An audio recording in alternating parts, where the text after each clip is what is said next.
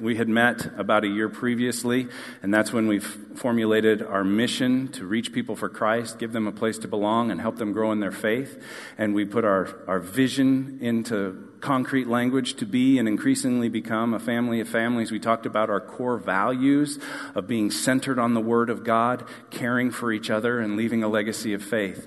And this was to, now that that's established, and now that that language is becoming familiar to most of our people, to say, okay, what's the strategy for moving forward? And in the process, we realized, disciples reach people for Christ, give them a place to belong, and help them grow in their faith. Disciples center their lives on God's Word, care for each other, and leave a legacy of faith. Discipleship is the one thing that changes everything. That's our bottom line today. Discipleship is the one thing that changes everything. It's the one thing for you that can change everything for you, and it's the one thing for us that can literally change everything for us. So we are focusing on discipleship. We are focusing, every sermon series will be directly related to that, linked to the idea of discipleship and how we grow as disciples. Discipleship is our strategy, that making disciples who make disciples will help us accomplish everything that God has set before us. It will be the linchpin that accomplishes everything that God has set before us. So today we're launching this It's Time to Grow series with the idea that it's time to grow deeper through discipleship. It's time for you to grow deeper through discipleship. It's time for me to grow deeper through discipleship. And it's time for us to grow deeper through discipleship. So it seems like before we get too far downstream, we ought to talk about what a disciple is, because I would imagine there are a number of different things that come to mind when you hear the word disciple. Maybe you think of 12 men following Jesus around, and those were the disciples. Or maybe you think of a Bible study or a Sunday school class, or a number of different things can come to mind. Maybe you were one who was formally discipled by another person, or maybe you're one who does that for other people. But when we use the word disciple and we talk about discipleship, we are going to be focusing on this idea of someone who adheres to Christ's teaching and lifestyle. Someone who adheres to Christ's teaching and lifestyle. And that's rooted in the actual original language word for disciple. It's this Greek word mathetes. And that's the word that when you see it in your New Testament, through the Gospels and where it appears in Paul's letters, and we talk about being a disciple of Christ, we're talking about being a follower, a learner, an apprentice of Christ. And that word apprentice is probably the one that resonates the most deeply with me. You see, my dad's an electrician. He's a journeyman electrician for most of his career. And if you understand how most of the trades work, you start out as an apprentice in that trade. And that means you're assigned to a master. A master electrician can look over the work of an apprentice. They can assign them to a journeyman to learn from them, but keeps an eye on that apprentice until they've gotten through enough time that they can move up to journeyman level, and eventually they can move up to master level. So that works with electricians and plumbers and other tradesmen. And the apprentice literally does what the journeyman or master is doing. They watch as the person does it, and then they try it, and they practice, and they talk about it. And eventually they come to a point where they're now responsible for somebody else's development. And it's a great picture for what discipleship really is intended to be. In fact, if you look at that Greek word mathetes, it's a combination of two Greek words. One means to learn, and the other means to reflect. One means to learn, and the other means to reflect. What a beautiful word picture of discipleship, to learn from Jesus and to reflect Jesus to those around us. To learn from Him and then to reflect Him to the world around us.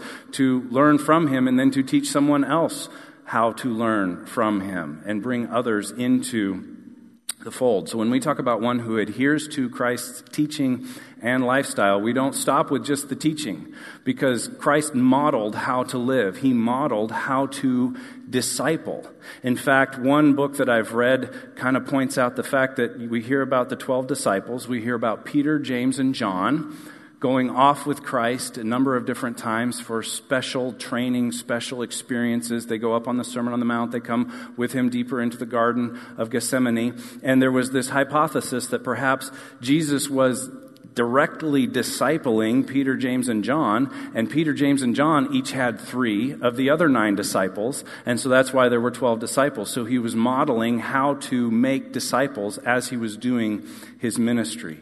And so making disciples is a critical component of being a disciple, that as we learn from Christ, we must then reflect him to the world around him. So when we talk about disciple, that's what we're talking about. Somebody who adheres to Christ's teaching and his lifestyle. And Christ's lifestyle was all about making disciples.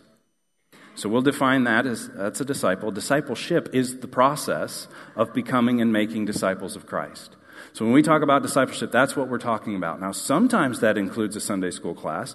Sometimes that includes a discipleship group. Sometimes that includes a small group. But they're not limited to those venues. They're not limited to those vehicles. Those are parts of discipleship for some people. But we're going to find that one of the main and the most critical components is the personal spiritual practices of the disciple. What keeps us tethered to Christ on a daily basis.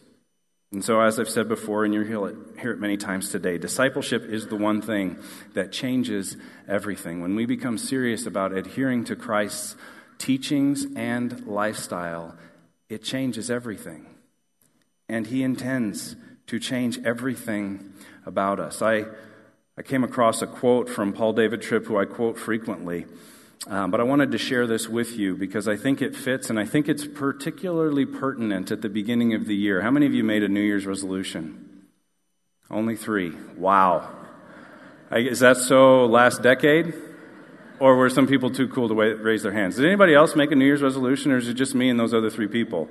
Ryan made one. All right. Well, if you haven't, it's not too late. You can start a New Year's resolution today if you'd like to. In fact, I might encourage you to do that. But keep this in mind as you think about making a New Year's resolution. Here's what Paul David Tripp says. He says, our problem is that we're too easily satisfied. So maybe Mick Jagger had it wrong. We're too easily satisfied. We're satisfied with a little bit of theological knowledge, a degree of biblical literacy, occasional moments of ministry, and a measure of personal spiritual growth. Sadly, we're satisfied with being a little bit better when God's goal is that we would be completely remolded into his image. In fact, it's even worse than that. Not only are we too easily satisfied, willing to stop before the Redeemer's work is fully accomplished in us, we are all very easily distracted. I get an amen on that.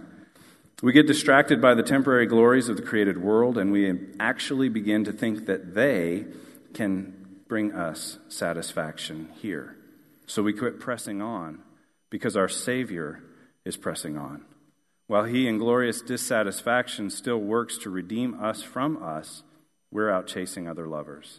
We begin to believe that they can do for us what only he can do. And we begin to invest our time, our energy, and our hope in things that can never deliver. So I would encourage you this year to not be too easily satisfied in your spiritual growth, to not settle for anything less than what Jesus Christ wants for you. Each week in this series, we will at least touch on this passage from Acts chapter 2, which is very familiar if you've been in church for a long time. It's the sort of the genesis of the church. And we'll touch on it because this is where we find the 5 biblical purposes of the early church and the 5 biblical purposes of every church since then. And so if you want to turn to page 1694, we'll look at this last paragraph of Acts chapter 2.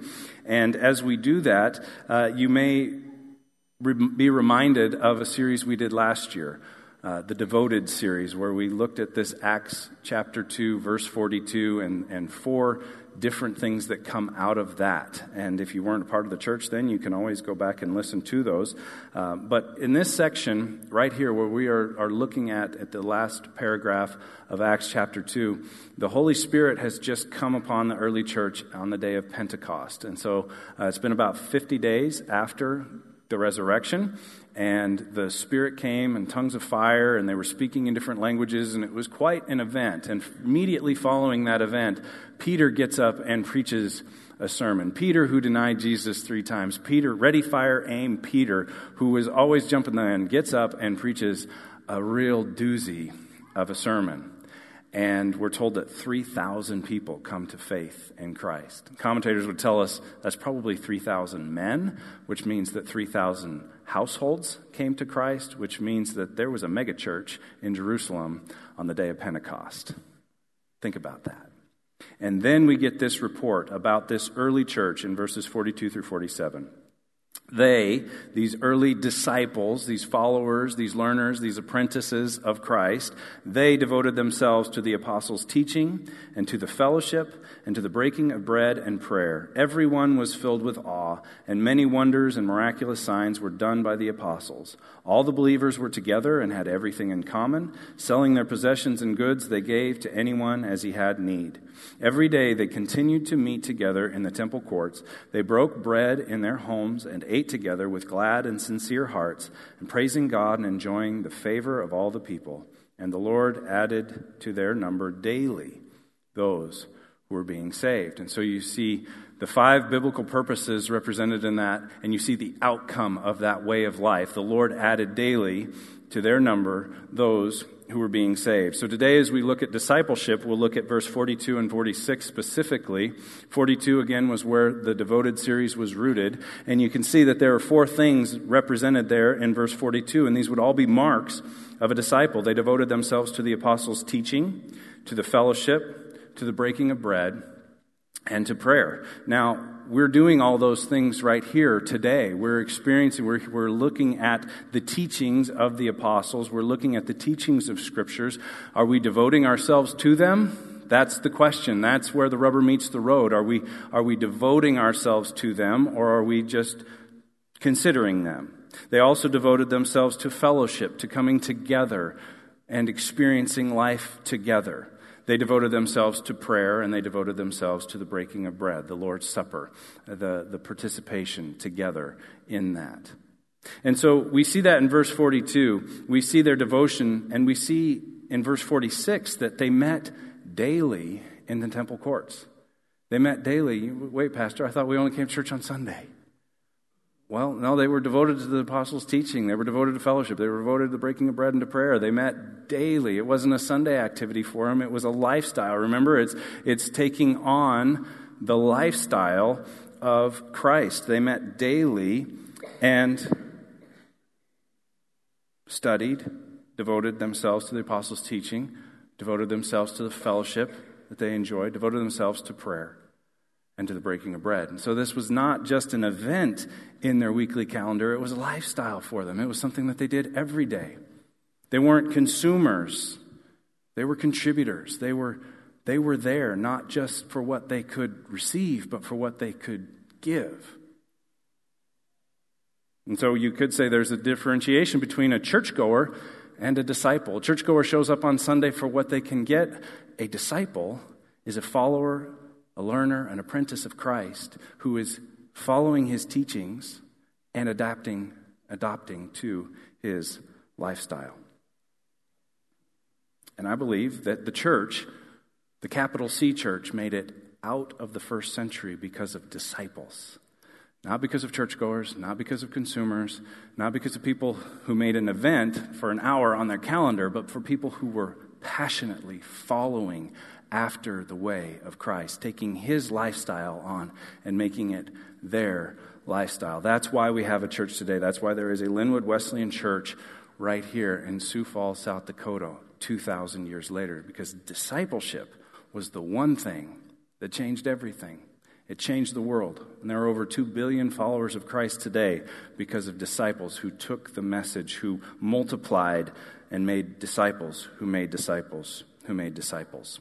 And we see a lot of this rooted in another passage of Scripture where John records for us Jesus' final teachings in John 14, 15, and 16 to the disciples. And right in the heart of that, in John 15, verses 1 through 6, we really get a glimpse into the heart of discipleship. So if discipleship is the one thing that changes everything, John 15, 1 through 6 could be a passage that gives us the real heart, the real essence of discipleship. So I would encourage you to look there with me, page 1676. We're going to spend the rest of the sermon there and really walk through this passage and make sure we understand everything that Jesus is saying. So over on John 15, verse 1, he says, I am the true vine, and my Father is the gardener. As we go through this, you need to understand the composition or the structure of a grapevine. There's a vine that's the part that comes up out of the ground. It's the vertical part. And then he's also going to talk about branches. The branches are the part that go out laterally, and they're tied up on trellises so that they can move out. And then the fruit hangs down from the branches, okay? I always thought it was vines that went across, but they say, no, it's actually the vine is what comes up out of the ground, and the branches are what goes out, and the fruit hangs from the branches. He's saying, I am the true vine. And so if there's a true vine, then there are false vines, aren't there? There are false sources. There are false models that we can follow. But Jesus is identifying himself as the true vine and saying God is the gardener. God is the vine dresser in some translations. He is the one who comes along. He's the gardener, not a genie. Sometimes we get this idea that we just need to rub the lamp and make our prayer requests, and God will, like a genie in a bottle, sort of deliver us everything that we need. He's the builder, not the butler. He's not the one that runs around heaven, trying to get us the new car and the new house and the nicer vacation and all these other things. He intends to be more like a gardener, and we'll see what that looks like as Jesus continues in this passage. He says in verse 2, He cuts off every branch in me that bears no fruit, while every branch that does bear fruit, He prunes so that it will be even more fruitful. How many of you are expecting to hear that? Wait. The gardener cuts branches off? Why would he do that? Well, there's a couple of nuances to the text here, and I've found that Bruce Wilkinson, when he teaches on this in a little book called Secrets of the Vine, if you're interested in this, I would highly, highly recommend it to you. He really looks at this idea of God or the gardener cutting off these branches. He says it's a Greek word, airo, A-I-R-O, and it can mean to cut off, but it can also mean to take up or to lift up. And he paints a picture of God or a skillful gardener coming along and finding damaged branches that are down on the ground, that are covered in mold and mildew and not able to grow and bear fruit, and lifting them up where they can be clean, where they can receive oxygen. And this fits so much better with verse 3 when he says in verse 3, you are already clean because of the word I have spoken to you. So there's two different ways to understand how this verse 2 could be interpreted. It could be cutting off, or it could be taking up and cleaning and restoring and bringing back to fruit-bearing ability. And he highly favors the second reading. That's the reading that I favor. I think it fits better with verse 3, this idea that you're already clean. He hasn't talked about being cleaned before. So the reading of Iro in verse 2, to take up, to clean, to restore, makes a lot more sense. And that's the one I want you to consider, that if you have fallen away, if you have not been focused on your discipleship, if you have not been following Christ, being an active participant in His work, being an active apprentice of Him, that He wants to lift you up. He wants to raise you up. He wants to clean you off. He wants to put you in a situation, in an environment where you can bear fruit. It also makes more sense with the second half of verse 2, where it talks about pruning. So if you're not down on the ground, not bearing fruit, you're already up, you're already bearing fruit, He says in verse 2, He's going to prune you so that you can bear more fruit. Again, this is not what we want this passage to say. We don't want to be talking about pruning. We don't want the pruning shears to come out. Pruning is painful. Pruning hurts when something that is a part of us gets cut out of us. But the reason that He prunes us, the purpose behind the pruning, is more fruit. We're told, if you read the rest of this passage, which I would encourage you to do this week, we only have time to study 5 or 6 verses of it. If you read the rest of the passage, you find that His purpose in pruning is that we would bear fruit, bear much fruit, bear fruit that remains, fruit that lasts, fruit that reproduces itself. And so He prunes us because He is not after foliage, He's after fruit. He prunes us because He cares far more about our character than He does our comfort. And so He does not just want a big bushy grapevine with no fruit. He wants a grapevine heavy with fruit. And I don't know if you've ever been to wine country or been to a vineyard. We were able to go through California and up through wine country, and we couldn't believe how few leaves there are on the top of the branches as they stretch out across the trellises that they're tied to in these huge clumps and clusters of grapes. You see, a skillful gardener, a skillful vine dresser knows exactly where to prune and what to clip off and what is just going to grow more leaves compared to what's actually going to bear fruit, to increase the yield of the fruit. And so that's his purpose in pruning. And I don't think he takes any delight in pruning, but he does take delight in the produce that comes from that pruning. And if you have been experiencing that, it happens in our individual lives. It happens in churches. Sometimes people are gone from a church and there's really no explanation. And oftentimes I'll feel the Spirit just say, hey, man, it's okay. I'm pruning. It doesn't look like it right now, but there's a purpose to this. Be patient. The next season there'll be a higher yield as the pruning takes and has its effect. Then in verse 3, we see that he takes up that emphasis of taking up. You are already clean. He's taken us up. He's cleaned us because of the word I've spoken to you. He's speaking to the disciples right now. They've heard the word. They are followers. They are apprentices of him. If this reflects for you, for your life, that you're a follower of Christ, you're diligently pursuing after him, taking on his teachings and his lifestyles, then he's saying basically, you're clean. He doesn't say he's not going to prune you, but he is saying that you have been taken up, you have been cleansed, you are capable of bearing fruit. Now, verse 4 is the heart of this passage, which is the heart of discipleship. And in verse 4, he says, remain in me, and I will remain in you. No branch can bear fruit by itself. It must remain in the vine. Neither can you bear fruit unless you remain in me.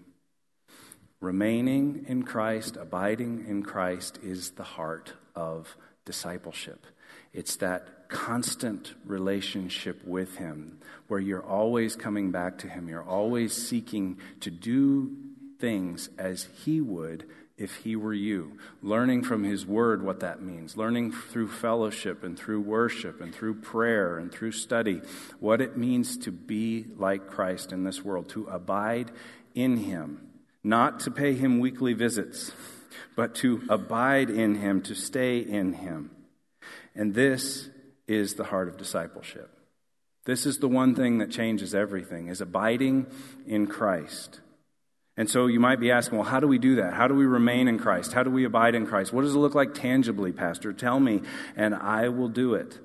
Well, I believe that at the heart of abiding in Christ are your personal, spiritual practices. What are the things that you're doing daily throughout the day that are keeping you tethered to Christ? Are you spending time in his word every day? Are you spending time in prayer every day? Are you serving him on a regular basis? You see, when we serve Christ and we step out of our comfort zone and we step out of what is comfortable and familiar to us, we rely upon him in a different way. When we step out and do things that challenge us and stretch us, then we rely upon Jesus and we abide in him in those moments in a different way.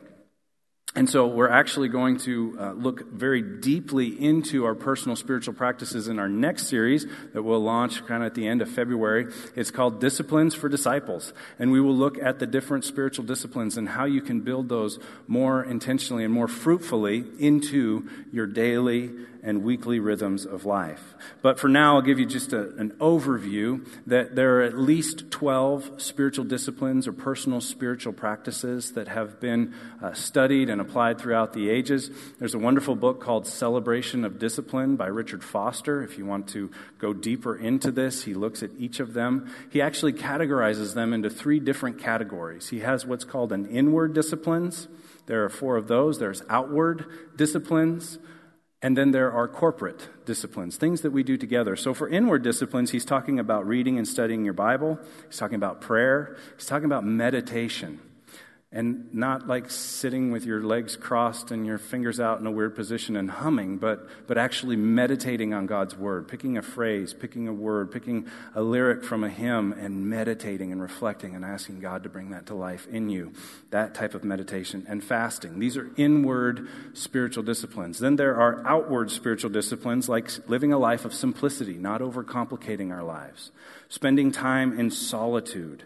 Spending time in submission to others, and spending time in service. Solitude, simplicity, submission, and service. These are outward. These are things that are visible to the world around us. And finally, corporate disciplines or spiritual practices, like confessing our sins to one another. If you grew up in a Catholic tradition, you understand that confession is built into the weekly rhythm. I think that's one of the departures that exist in most of the Protestant denominations or expressions of the faith, is that there's not a formal time for confession, and yet confession is incredibly powerful. And James writes that we confess our sins to one another that we may be healed. Did you catch that? That when we confess our sins to one another, we find healing. And that's one of the great strengths of Alcoholics Anonymous and Narcotics Anonymous and all the different 12-step programs, is that they have confession in the very fabric of the process, that you confess your sins to one another, you confess your shortcomings to one another, and you find healing. Other corporate disciplines or corporate practices are worship and guidance, getting counsel from one another, and celebration, that when we celebrate together, when we worship together, something changes in us and we become more like Christ. But it's very, very clear, wherever you are in spiritual disciplines, wherever you are on the inward or the outward or the corporate disciplines, it's crystal clear that the fruit of abiding in Christ is that we bear fruit for Jesus, that we don't just feel more secure and comfortable in and of ourselves, but that we bear fruit for Him, that we make disciples who make disciples, that we serve Him in His name, that we reach out in His name, that we welcome the outsiders in His name because we're abiding in Him. And we live our lives as He would if He were us. And so as we abide in Him, we are discipled and we disciple others. That there's a cyclical relationship there. That we are not meant to be cisterns that water flows into and nothing flows out of. We are meant to be rivers, that God's grace flows into our lives and out through our lives, that we receive salvation and redemption and reconciliation through God, and then we bring that to somebody else, that He'll put people in our path that are there for us to share the gospel with, for us to disciple. And sometimes we get freaked out on that. And we're like, well, I'm not ready to disciple somebody, Pastor Mark. And I'm like, well, if you are a disciple of Jesus, then you're ready to start discipling someone. And you will grow immeasurably as a disciple as you disciple someone else. And I think sometimes our mindset is wrong. We think that if this disciple comes up to us, we have to turn them into a fully mature disciple, as if God the Father and the Holy Spirit and Jesus didn't have a part to play, like it's all on us to produce mature disciples. And that's not the case. What God asks us to do is that disciple comes to you, as that person gets laid upon your heart, and God says, I think you have a contribution to make to their life. He asks you to empty your cup into theirs, not to fill their cup. Think about it. Is any person in this room, can you say there's one person, and that's the only person that has made a spiritual contribution to my life? Of course not. Whether you grew up in the church and you had parents and Sunday school teachers and mentors and coaches and different people that poured into your life, it's a combination. It's not one person completely filling your cup to the brim. It's all these different people. A couple of weeks ago, I listed half a dozen men who had made a significant contribution into my life. I could say that 3 or 4 of them were disciplers of me, but not one single individual who discipled me. And as I have discipled other people, they've made tremendous contributions into my life as they have grappled with the questions of the faith, as they have taken their steps forward, as they have taken their setbacks. And as we get intentional about discipling others, we grow as disciples. And we are remaining in Christ. And as we abide in Him, we have something to share. We always have fresh bread. You know the smell of fresh bread. You walk into a place like Panera or something like that and you can smell it. That should be sort of like the aroma that we go through life with as disciples of Christ, that there's fresh bread and that people are like, I smell fresh bread. And you've been abiding in Christ, and you've been spending time in your personal spiritual practices, and you've been serving, and you've been in corporate worship, and you say, yes, I have something to share with you, or I can pray with you, or I can come alongside you, or we could meet on a regular basis, and we could read Scripture together, and we could do this together. And discipleship is taking place. He continues in verse 5, reminding us, I am the vine, as we're abiding in him. I am the vine, you are the branches. If a man remains in me and I in him, he will bear much fruit. It doesn't say that he should. It doesn't say that he ought to. It doesn't say that he might. If you're abiding in Christ, you'll be bearing fruit for Christ. There's a cause and effect relationship here. If you remain in him and he remains in you, you will bear much fruit. But apart from me, you can do nothing. And I've hit on this before. This is one of these essential things to understand, that apart from Christ, you can do nothing and be okay with it. But if you are abiding in Christ and he's abiding in you, you can't do nothing. You won't be able to. You will have to go and bear fruit because he is in you, and he is all about bearing fruit, and he is all about making disciples who make disciples. If he's in you and you're in him, you can't do nothing. And you can't be unfruitful because he is abiding in you, and he wants to bear fruit, bear much fruit, bear fruit that will last. And finally, verse 6, I almost stopped at verse 5, and you'll see why when we read verse 6. If anyone does not remain in me, he's like a branch that is thrown away and withers. Such branches are picked up, thrown into the fire, and burned. That verse scares the hell out of me. And I don't use that phrase lightly. And I hope that that verse scares the hell out of you and out of us. And I hope it scares the easy satisfaction out of us. And I hope it scares the small dreams and the distractions and the apathy and the laziness right out of us. This idea that there are consequences, serious consequences, to choosing not to remain in Christ, to rejecting him and walking away from him. There are serious consequences to this.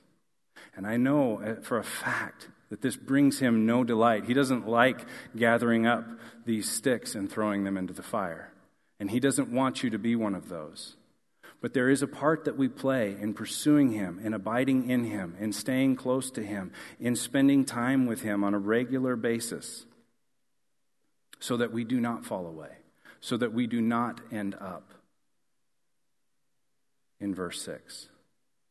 But I also want to point out that this idea of pruning that we've talked about, pruning is cutting off living parts of a branch in order for that branch to bear more fruit.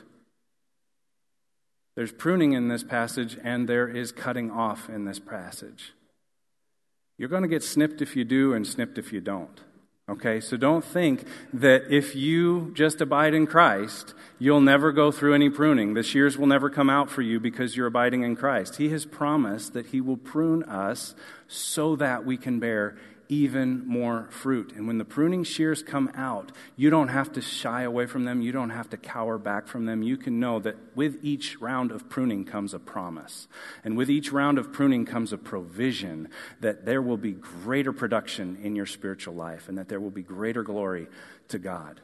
One last thing that I don't want you to miss on this whole vine and branches and fruit is that the vine is the vertical part, and the branches are the horizontal part, that we are the arms of Christ that reach out, that we form this cross as we come up and we abide in the vine, the vertical element, heaven coming to earth in the person of Christ, and we abide in him. Then we are the hands and feet of Christ that go out into this world to meet the needs of a lost and dying world, and it matters. It matters a great deal. So that's just sort of the first chunk of this really important passage. I would strongly encourage you to read the rest of John 15 with a good study Bible. There are several that are available online if you don't have a good study Bible. But read through that. Read through the notes. Pray through that. Say, God, what are you saying to me? What do you want me to be doing as a result of it? And read through that today or this week sometime. But I've told you what I want you to know this morning. I've told you that discipleship is the one thing that changes everything. I've told you about the early church and what were the hallmarks of the early church. I've told you about pruning and about the shears coming out and about abiding in Christ. I've told you what I want you to know, and now I'm going to tell you what I want you to do. Because I want you to do something. Every time I get up to preach, I want you to do something with what you have received. Now, I don't always know what that is, so often I'll give you multiple options. But here's what I want you to do. I want you to take your next step in discipleship. I believe that every single person in this room has a next step in their discipleship. I don't know what that is because you're all in different places with Jesus, but I want you to take your next step with him. If you are not spending time in God's word on a daily basis, I believe that's your first step in discipleship. If you're not reading your Bible every day and reflecting on it and asking God to speak to you through it, then I want you to start there. I think that's your first step. We've got a phenomenal tool wherever you are in this process that we want to put into your hands this week. It's called a Banding Together Journal. It's got a reading plan and an outline for meetings if you want to get together with some people. And we can all be reading the same scriptures together this year. If you will just read 1 or 2 chapters of scripture a day, reflect on it, and ask God to speak to you, and then make a few notes of what he shows you through scripture, I think this would catapult your spiritual growth in 2020. If you're not already doing this, this is step 1. This is something that I really, really want you to do. You can pick these up on your way out. They cost us a little over $4 a piece. If you can drop a $5 bill in the basket, great. If you can't, don't let that be a barrier. If you can drop a 20 in and cover somebody else's, great. But pick one of these up, start reading the scriptures. Once you get past the reading plan, you'll find that there's a place where you can jot down a few notes. And so you can write down your scripture address, and then it follows an acronym, SOAP, S-O-A-P. You should use SOAP every day, right?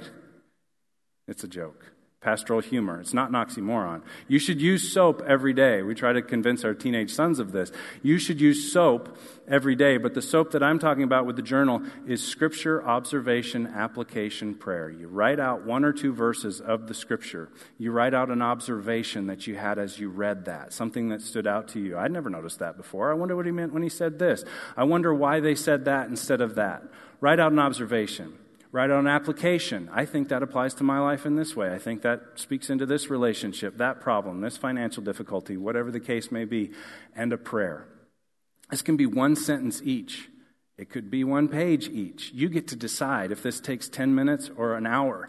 But the power comes in the regular application of Scripture to your life, spending time in God's Word. So I really, really, really want you to grab one of these on the way out if you don't already have a way of journaling. I'm a journaler. I journal all the time. I journal on a regular basis almost every day.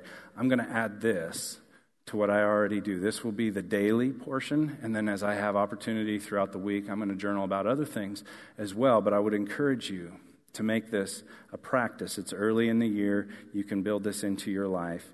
You can become a part of that. We're also going to be launching a Facebook group, a Banding Together for Linwood Facebook group. So if you're reading these scriptures together, if you have questions, you can put them up on the group. People can share resources. People can encourage each other.